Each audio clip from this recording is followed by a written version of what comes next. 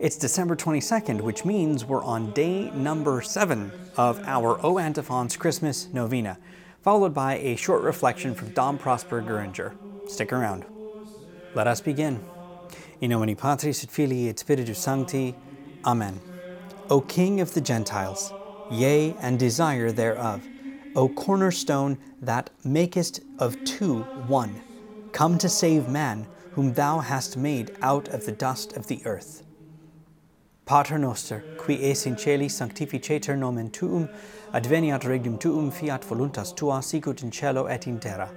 Panem nostrum quotidianum da nobis hodie, et dimite nobis debita nostra, sicut et nos dimitimus debitoribus nostris, et ne nos inducas in tentationem, sed libera nos a malo. Amen.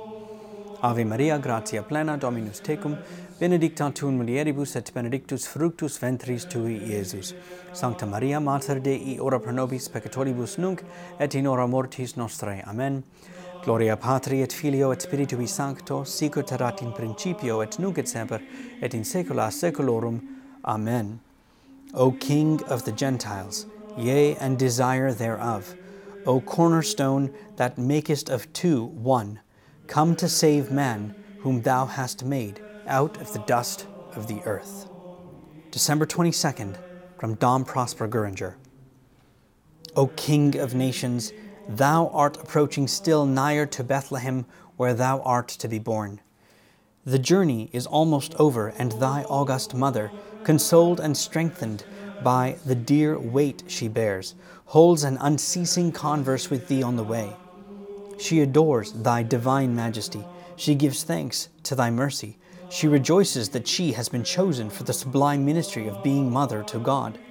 She longs for that happy moment when her eyes shall look upon thee, and yet she fears it.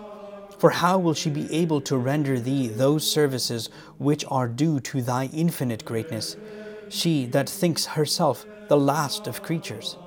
How will she dare to raise thee up in her arms, and press thee to her heart, and feed thee at her breasts, when she reflects that the hour is now near at hand, in which, being born of her, thou wilt require all her care and tenderness?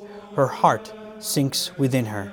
For what human heart could bear the intense vehemence of these two affections, the love of such a mother for her babe, and the love of such a creature for her God? But thou supportest her, O thou the desired of nations, for thou too longest for that happy birth, which is to give the earth its Saviour, and to men that cornerstone which will unite them all into one family. Dearest King, be thou blessed for all these wonders of thy power and goodness. Come speedily, we beseech thee. Come and save us, for we are dear to thee, as creatures that have been formed by thy divine hands. Yea, come, for thy creation has grown degenerate. It is lost. Death has taken possession of it. Take it thou again into thy almighty hands, and give it a new creation. Save it, for thou hast not ceased to take pleasure in and love thine own work. In nomine Patris et Filii et Spiritus Sancti. Amen. That brings us to the close of the 7th day of the O Antiphons Christmas Novena.